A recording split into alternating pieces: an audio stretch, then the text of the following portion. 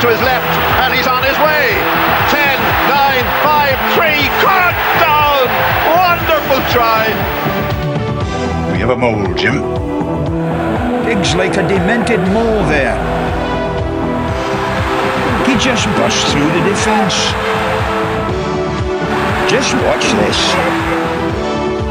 Spillane gathers beautifully. In go the Irish forwards. This is Lenihan bursting into the 22. Back to Bradley. Back to Kiernan. The drop at goal is over. Michael Kiernan has done it. Good evening and welcome to the Molecast. Good evening. Good evening. After that brilliant performance against New Zealand, maybe Ireland's best ever, some are saying. More and more people are saying it, in fact. Where did this autumn form come from? I thought the Japan performance was also brilliant, but it was a lot of it's only Japan. Japan didn't defend. But then we ran New Zealand off their feet. So where did this all come from after what was like seen as a kind of turgid last two tournaments in autumn, and then most of the Six Nations up to before the England game? And before that. And before that, but in particular the last two, the autumn and I'm thinking of that Georgia game in particular being a real stink fest. Johnny Sexton immediately after... Johnny Sexton was asked this question in his post-match interview, and to the effect of, how come all of a sudden you're playing like this? And he says, well, we've been trying to play like this for a while. And I think what he meant was the shape, the 1-3-2-2, that idea. The way Ireland used both sides of the ruck, the way that we go down the blind side in order to stretch the pitch, the way that we then use the width of the pitch. So there's been a few things. Where did the quality of it come from? I would have, if I have to pick a reason, it's because his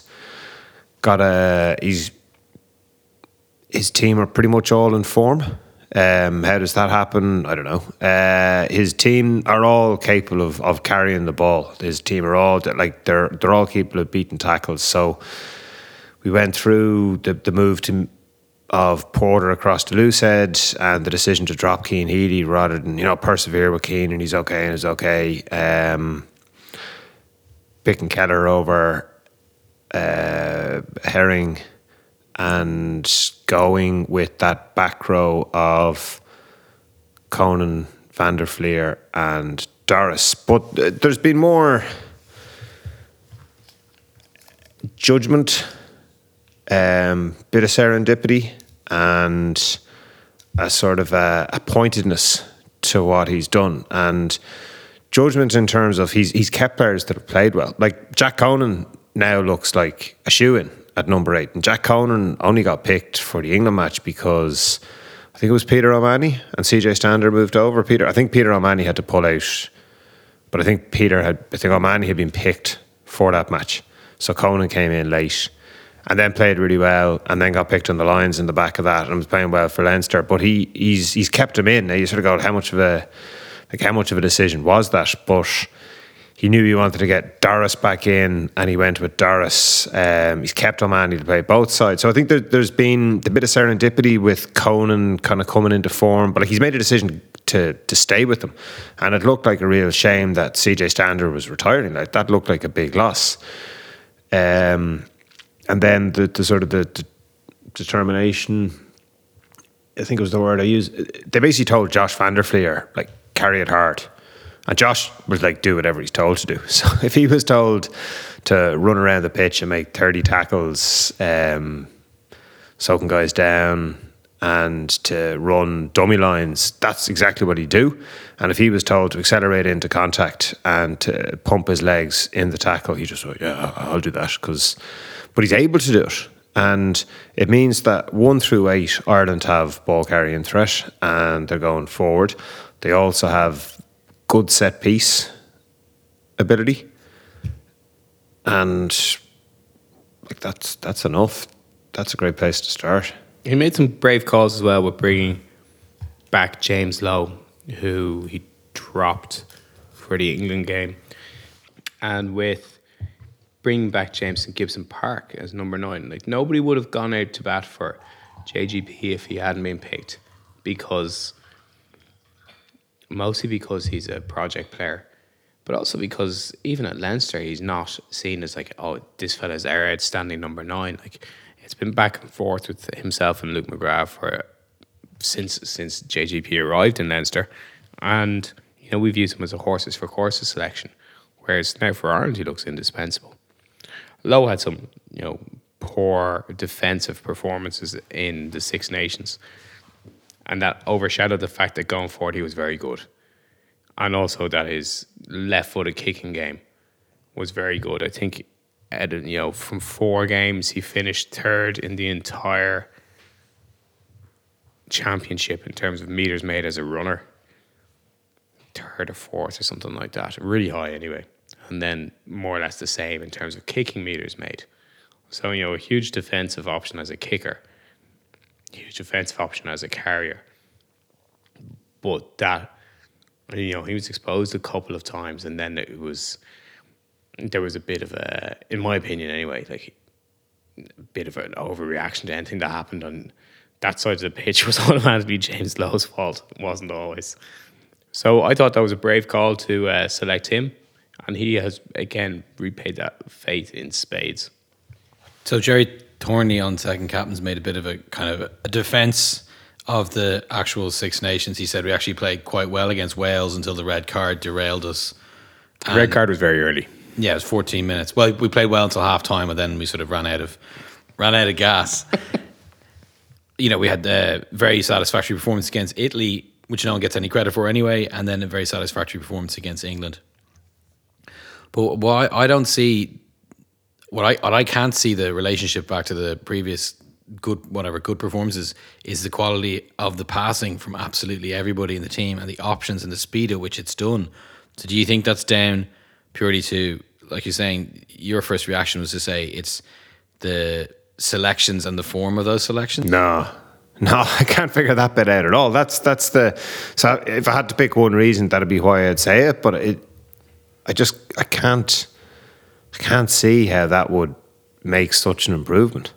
Ireland are so much better than they were against France last year.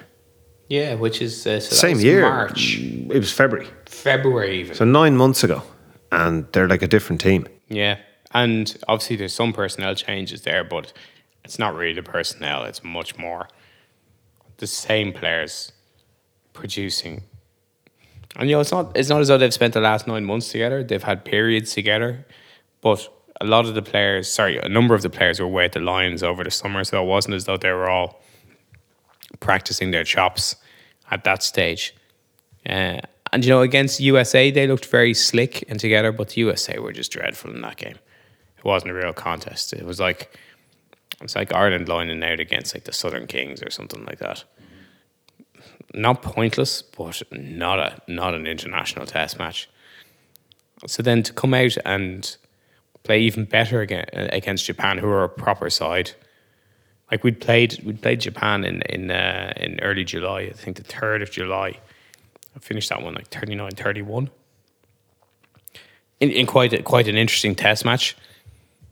So then to come back 4 months later and put 60 on them and only concede 5 was like, where did this come from?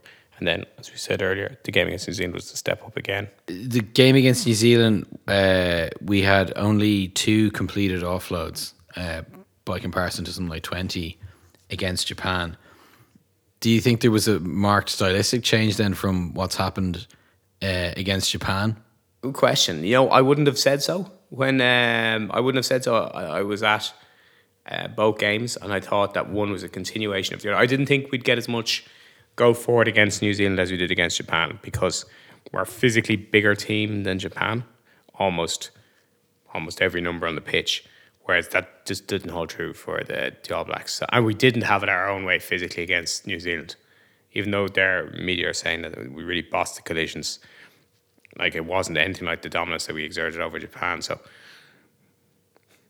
it was difficult, and I've rewatched both games, and like James Lowe completed like something like 6 offloads against Japan. There was an offload of him going up the middle, waggling the ball around in the air like a water polo player, and I think he hit 1 or 2, maybe 1 against New Zealand. So I think that thrifty approach to offloading and contact is much more determined by the fact that like the collisions were harder and we weren't dominating contacts. We weren't able to waggle our arms around in the air against New Zealand. And they read and they scrag you better. There was one from Jack Conan in either half. So one, he made a break from he was on the blind side and Gibson Park hit him with a skip 1 or skip 2 pass off the back of a ruck.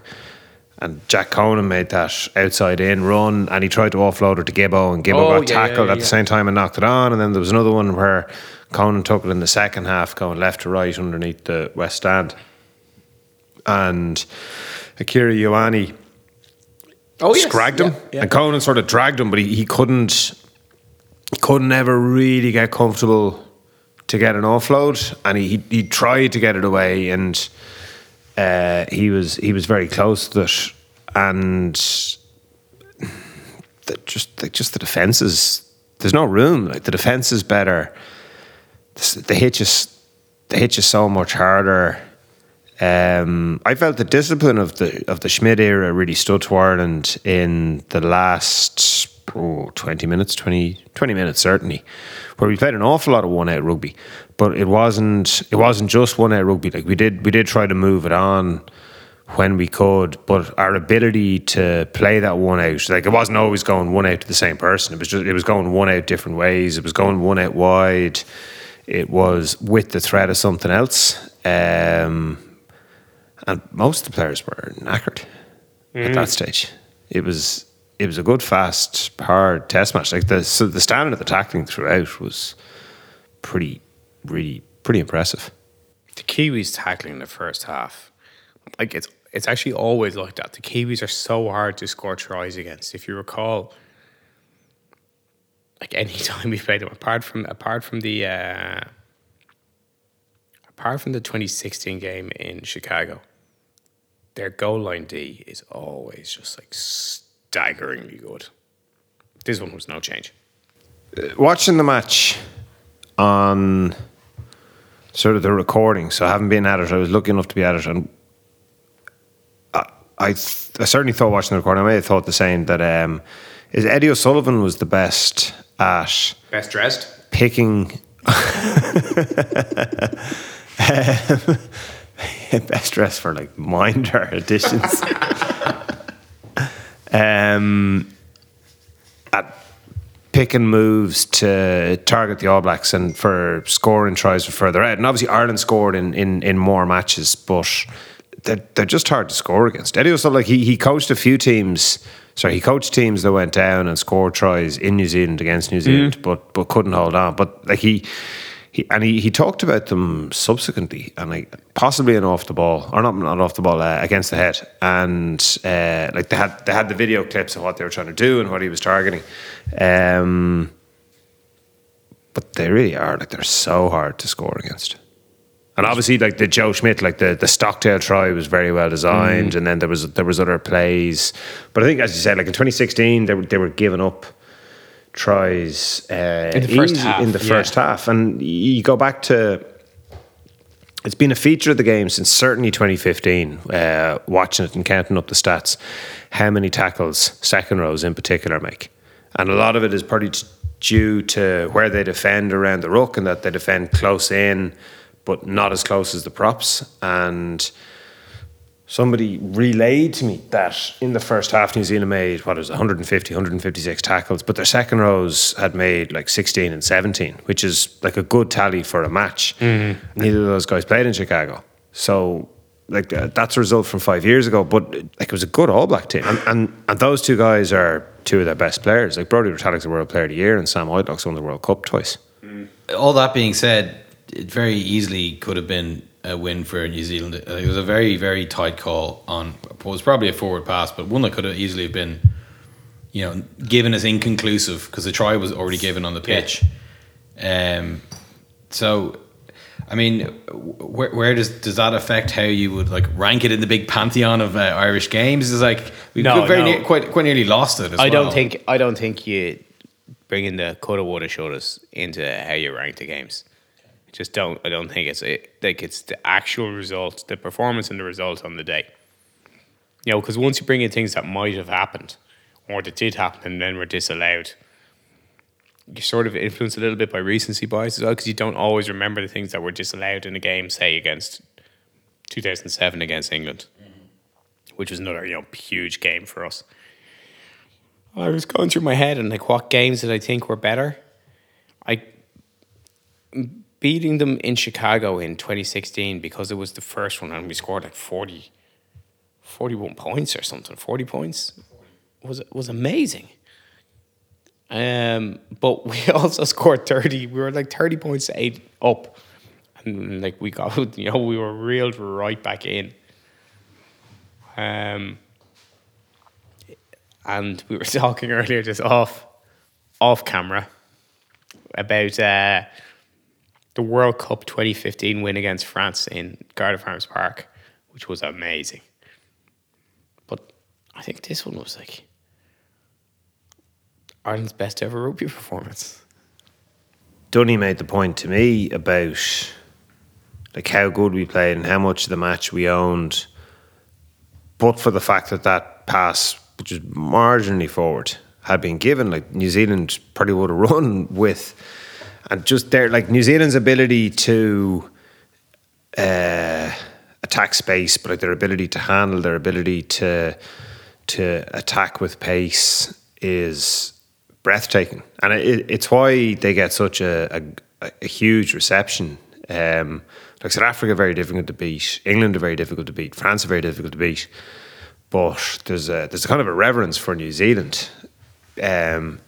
Because they have that entertaining ability. So if you will, so even I was thinking about the Ioane non-try, the Rico to Akira non-try, and the fact that when New Zealand attack in the 22, like they move it to they move it like it's a proper pass rather than just a dig off the bottom, and they move it 2 spaces away and they move it quick and they've got runners in play. And he doesn't get a hand. Okay, grand. It was 4, but as I say, like on another day that gets given. Whereas we were in the 22 for so long and we couldn't score. And we talked about Ireland and Leinster and how Ireland and Leinster play, and like I certainly against Japan, like Ireland played with more ambition. I think playing against the All Blacks, Ireland played with more ambition than Leinster have done. Like the fact that Leinster scored last 2 seasons in particular, an incredible amount of tries, percentage-wise, from the just postcode challenge. Someone's knocking at your door. Someone's ringing the bell. Just bossing it over for like 5 phases, and it's so boring to watch. And you know it's going to happen, and you're like, well, there's another try from 5 meters out, and another one from Michael Bent. Yes. Another one, yeah, the Scott Penny special, and like they all count. But New Zealand could have won it. So like, what does that make it? I don't know why I'm using that to answer the question that you asked. Other than I think the point in that one is that they were it was a really good New Zealand team. They seem to be having a moment of national crisis though, now that they've lost this game. Or is that just every time they lose a game that they have this? Yeah, they don't lose many games. They really lose so few games. Occasionally they lose to the Springboks away in South Africa, which is sort of like seen as refreshing the rivalry. And they tend to lose or come close to losing to England. I mean, I guess assess the state of New Zealand then. We played them off the park, but they still have the ability to play like counter punchers. And then at the end of the game, when we were watching it in the public house, we were discussing how like they'll just go like they'll play basketball, rugby now. They'll throw everything, and their skills eventually sort of deserted them a few too many times. But again, like the big James Lowe tackle in the middle was another opening, a huge bust. Yeah. Like you can see them running in underneath the sticks from 40 yards. So I don't know. I just like.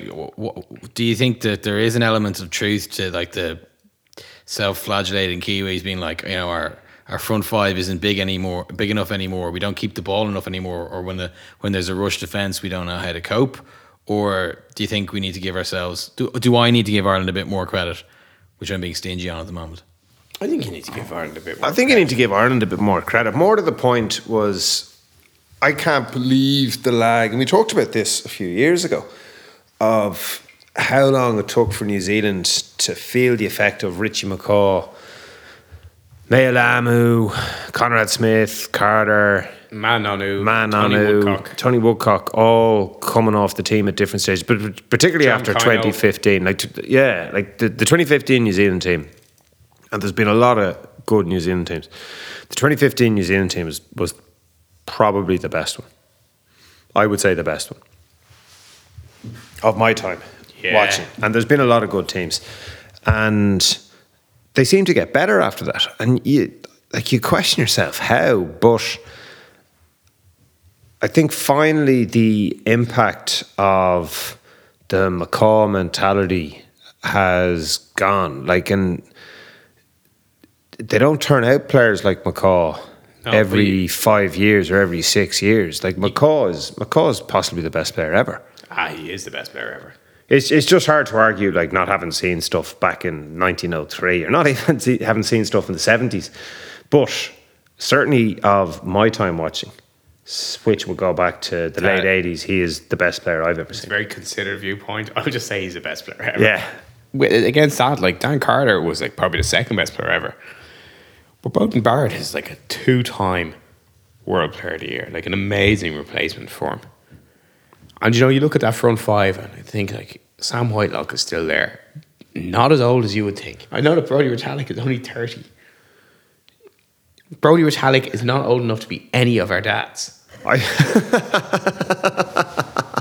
I think my issue is that they don't have the same galvanizing force to get relentlessly better and relentlessly concentrated that they had when McCaw was there and when Carter was also there. Yeah. And there was a documentary about them in Steve Hansen's kind of second to last season that was on Amazon, and I thought that there'd be a huge amount of talk from all the players. But it wasn't. It was pretty much Hansen giving out to them for not knowing the names of the Argentinian subs. I'm exaggerating there for effect, but Hansen wanted to know who'd done their homework on the Argentinians the Monday after they played South Africa. Mm-hmm. And I don't know, 4 guys put up their hands.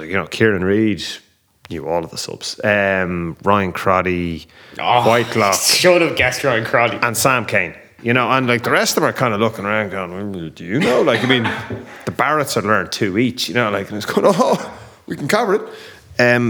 But it was Hansen driven. Yeah, I don't know where. I look at that team and I go, Joe Moody's a very, I think the loose head. Their tight five is good. Yeah, I don't think it's so Carl Tuanafake is freakishly strong, car pushing giant lad with a huge mustache. He's not a fake, He's good. I think that Ethan Blackadder is very like his dad. In the slightly New Zealanders do turn out these guys like the other Whitelock brother who used to play blindside. He's just he's a really good rugby player. And he could still play him when he's 40, but I think they're just they used to have Jerome Kino, possibly the best blindside of the pro era. So it's just hard to live against in the shadow of those guys or compare yourself against them. Dalton Papali'i made almost 30 tackles, made a great run for their first try, but comparing them with McCaw, Michael Jones, and everything like that. Kieran Reid, it's a tough scene. The player who surprised me most and I was most disappointed by in a way was Rico Ioane, who I thought was, I know he contributed to the second try. I felt that I actually forgot that it was him throughout the match. He just didn't seem to get on the ball that frequently or even to look that much of a threat. So I was really surprised by that. I thought that he's acclimated really well to outside centre, and it just didn't work out for him. Okay, well, let's talk about the game management then of both teams. Ireland kicked to the corner with 25 seconds left at the end of the first half, but throughout the first half turned down points, and they ended up going in 5-10 down, having dominated the first half. So there's some talk that, the constant kicking to the corner and putting pressure on the All Blacks, because we eventually won the game, was a good thing. But in reality, we just turned down loads of points. And then at the end of the game, the Kiwis took points after the disallowed try. And then you sort of think, they were down in the 22 for one of the only times they're down in the 22. Should they have stayed there and gone for taking a scrum, tried to score off it? But you were always saying take your points. So Sam Whitelock was right to take his points and back his team to get back down there. I'd say, yeah. And what about the first half in Ireland? Should have taken their points. Like, I'm very cut and dried about this. And sometimes you're proven wrong. Sometimes the team scores from the penalty, but I just keep the scoreboard ticking. Well, most importantly, we closed out the game by keeping the scoreboard ticking. Yeah, We scored 4 penalties in a row at the end. yeah. Also, that not taking a kick a goal with 25 seconds on the clock at the end of the first half. Personally, I think that is indefensible. I think to go back, so you're talking about game management, and then your first question about where did the performances come from, and Gary Keegan's name has got mentioned very fleetingly in dispatches. So one of the findings of the review of the 2019 World Cup was that the team got psychologically stiff. I don't know if that's probably not an exact quote, but and that they had to manage. And what's his name? McNulty was involved with that team. So you're kind of going, well, they had considered it. That they had somebody in doing exactly that role.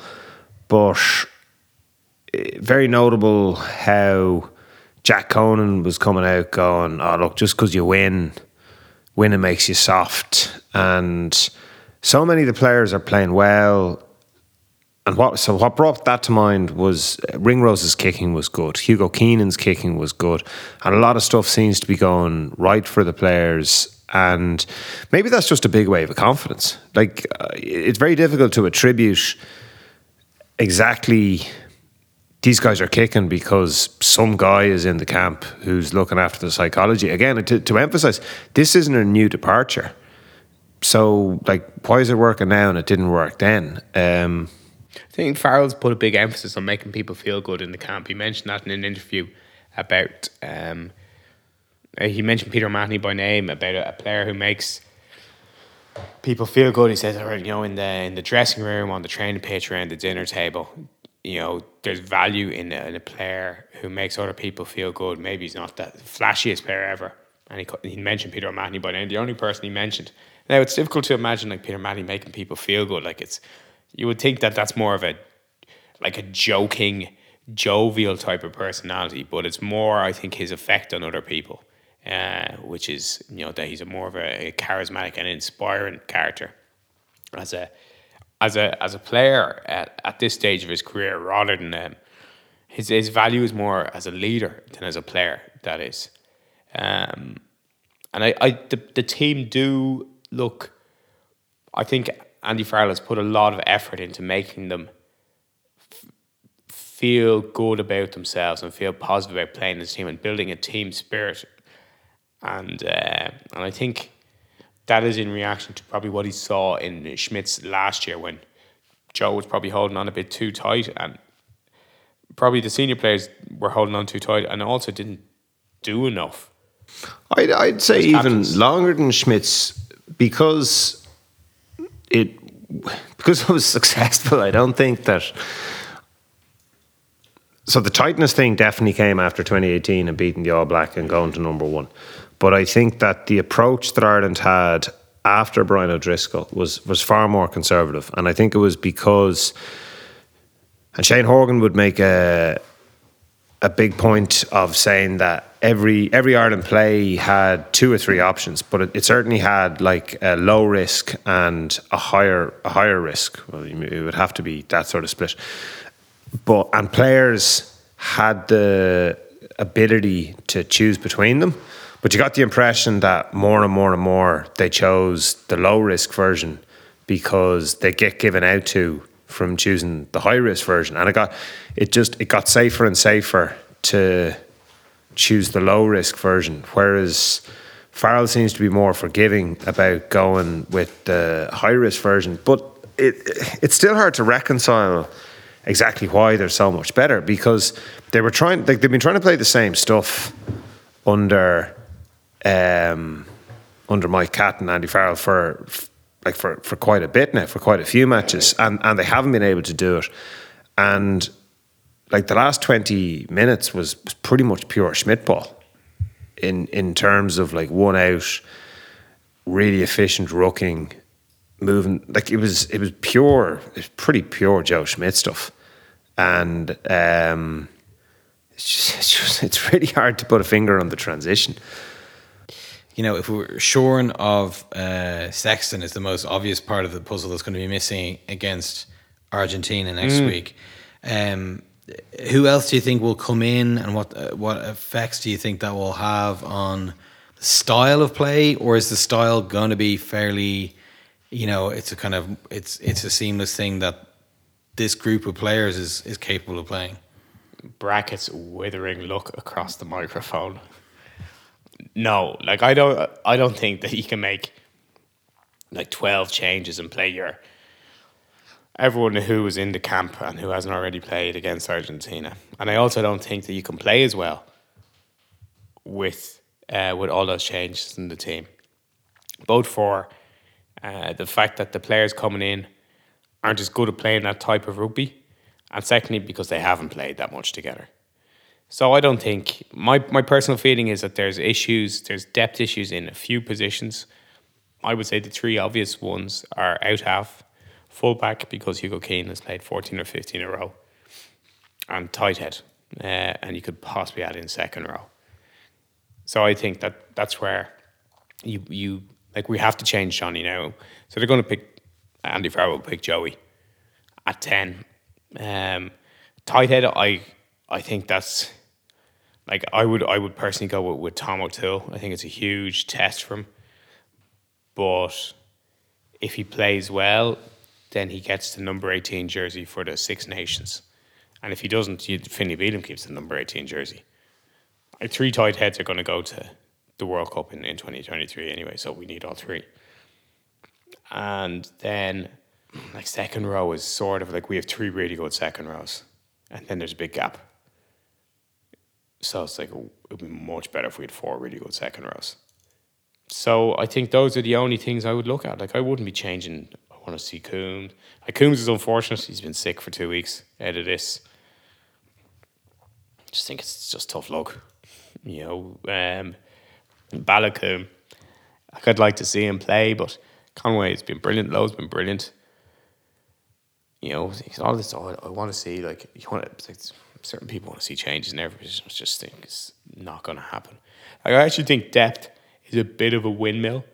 There's a certain point that you need to have, but you're not going to make players better than they are by picking them at an international level.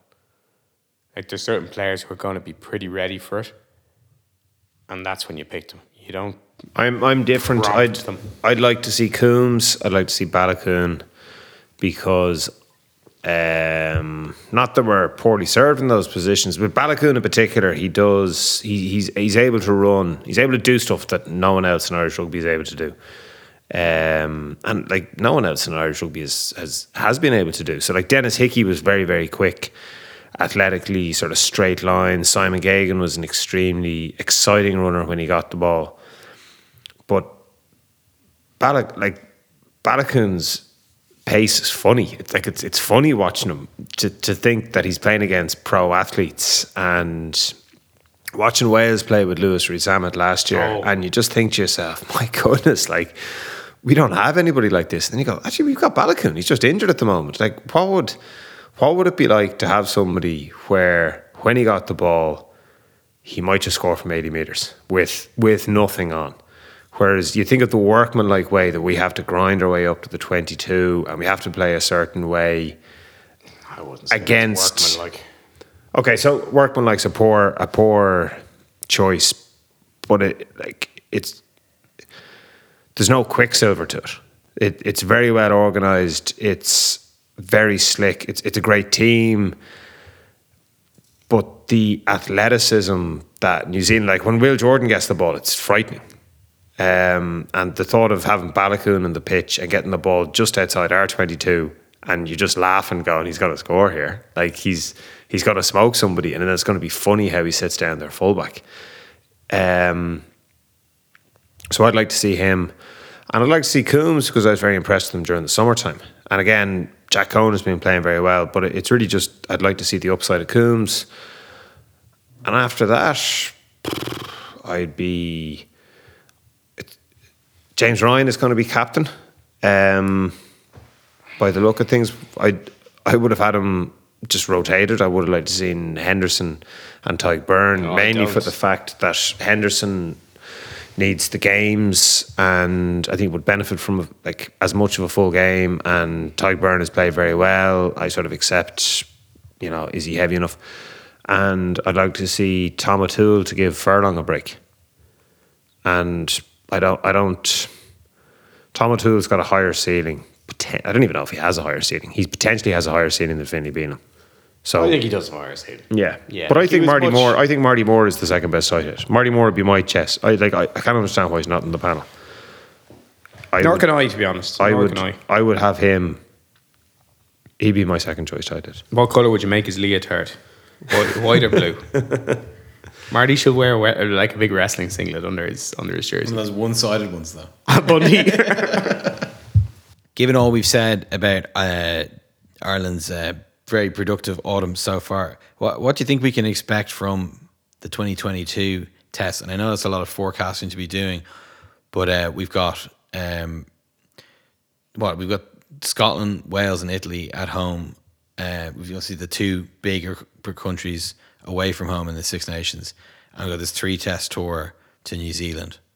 I mean, are expectations so raised now that we're thinking this could be a championship or what? Yeah, like they should be raised. It's as tough a schedule as you can get it. Like given the Six Nations and then a 3-test tour in New Zealand is incredibly tough. But that will stand to the team. I understand that Farrell is looking at this series of games as a series. He's looking at them like the knockouts that you would play in a Rugby World Cup in a tournament setting and just going back to back to back. So that's even tougher against New Zealand, and that'll be one that really tests our depth. Having Scotland, Wales, and Italy at home to me is probably 3 wins in the bag. Because I said in the bag, that makes me sound like a bit of a prick, but it's probably 3 wins with home advantage. We could win either of the other 2 games or both of them, and we could lose both of them. We could end up with 3 from 5. I'd be very disappointed with anything less than that. Probably quite disappointed with only 3 from 5. But like winning 5 from 5, winning those 2 big games away from home is also a fucking massive ask. Don't know if that's viable. But we just played so well. And I don't see any reason why we would clinch up or fall off a cliff, but then I didn't see any reason why we do that in November 2018 either. Yeah, so is it a case of things can only continue to improve at the rate they're improving? Is that to me the biggest question about next week in particular is how does Carberry play? 100%. Because he's the one upon whom so much is going to rest. He's clearly shown he's still a very, very good goal kicker. But he had very little impact on the rest of the game when he came on. Yeah, he was on for 16 minutes. It was actually a little less than I thought. I thought he came around the 60-minute mark. It was 64. He kicked 3 goals. 2 of them were right in front of the sticks. You could have thrown them over with your bad hand. Missed a lot of tackles. Didn't really get on the ball that much. One time, the one I remember is him sort of running into Andrew Conway and giving him the ball. Another one he moved right out. I think he only really involved the back line twice. in 60 minutes. So, the long range goal kick was amazing. I just didn't see him having it that in him. It was amazing. So I'm not excited about seeing him play, I have to admit. I think his defence has really deteriorated in his long time away from the game and since his return. So I think it's an easy place to attack if you're Argentina. It's just look for Kirby and run at him. So after we beat New Zealand in 2018, we played America the following week, and pretty much completely changed the team. In fact, looking through, You give Billy Holland a cap. everybody got changed. Every single one of the 15 got changed, and the second rows I had starting was Byrne and Henderson, but I think Billy Holland probably came on in that match. Ireland won 57-14. Whereas Did they play Argentina though at the end of that series? before that series, before. the week before, they beat Argentina 28-17. The week before, With the same pack that played against New Zealand. pretty much, yeah. Henderson started against Argentina, Toner started against New Zealand, and Shawnee started against Argentina, and Josh started against New Zealand. This one is like, it's kind of after the Lord Mayor show, isn't it? Like, what do you do if you're in Ireland? Like, you're walking around on a high, but how do you get up to... Argentina's biggest problem is they're not used to winning. They've had a pretty poor year. They've just been beaten so often. So they beat the Italians last week, and it's near the end of their tour. They often look tired coming to Ireland at the end. They tend to play us late in November. They tend to play us in the last match, and it's the last stop off before going home. And they just... It's been a long time since they've produced an 80-minute performance over here. There was one or two matches back when Felipe was playing, and they had that pack Ledesma, Roncero, and all those sort of guys, where it was a battle. Like, there did seem to be very little love lost, whereas recently they don't seem to have been able to put together 80 minutes, and they're just used to losing. And I think Ireland are playing so well, and they'll be so full of confidence. It could... I hope that Joey Carberry plays really well, but part of me also hopes that if he's not playing really well, Harry Byrne gets more Freudian minutes. slip. Harry Byrne gets more minutes and comes on and does play really well and starts up a genuine battle for that number 2. So on my Freudian slip, and it's hard to know with the COVID, but I remember talking about Jack Conan quite extensively in one or two podcasts, and just what an interesting player that he was, because he slip had gone. So the guy who'd owned that Leinster number 8 jersey for the guts of a decade wasn't there anymore. Doris and Deegan. I thought Deegan was going to be the main man at number 8. We're coming up, but Conan was the man in possession, having never really been in possession of anything. Not the Leinster number 8, not the Ireland number 8. Although he'd obviously showed his athletic ability, his rugby ability, that it could have gone either way for him. And you're kind of going like, Jack, if he concentrates on the things that he's really good at, which is ball carrying and tackling, and makes himself something of a line-out option, has enough with that to shine for like 2 or 3 seasons, or he could be Leinster's third choice number 8, playing like 8 matches a season, starting 8 matches in the season, coming on. And so that was then. And for Jack Conan, it's gone really, really well. Whereas now, I think the most interesting player in terms of narrative is Ross Byrne, in that he could end up behind his little brother and behind a first centre come fullback come out half in Kieran Frawley, and never overtaken Johnny Sexton, or he could end up Ireland's out half of the World Cup. And the reason I say that is like he's compiled this body of work which is better than everybody else bar Sexton of the starting out halves in Ireland.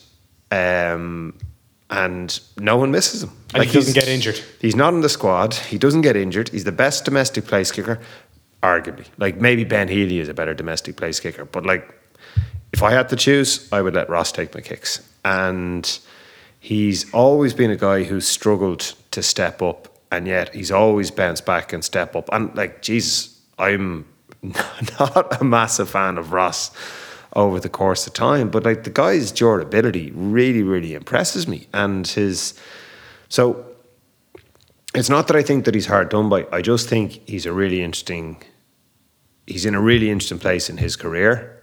He's not in the conversation at all. Like, he's just not. We didn't mention him at all last week in the conversation, but let's see how it goes.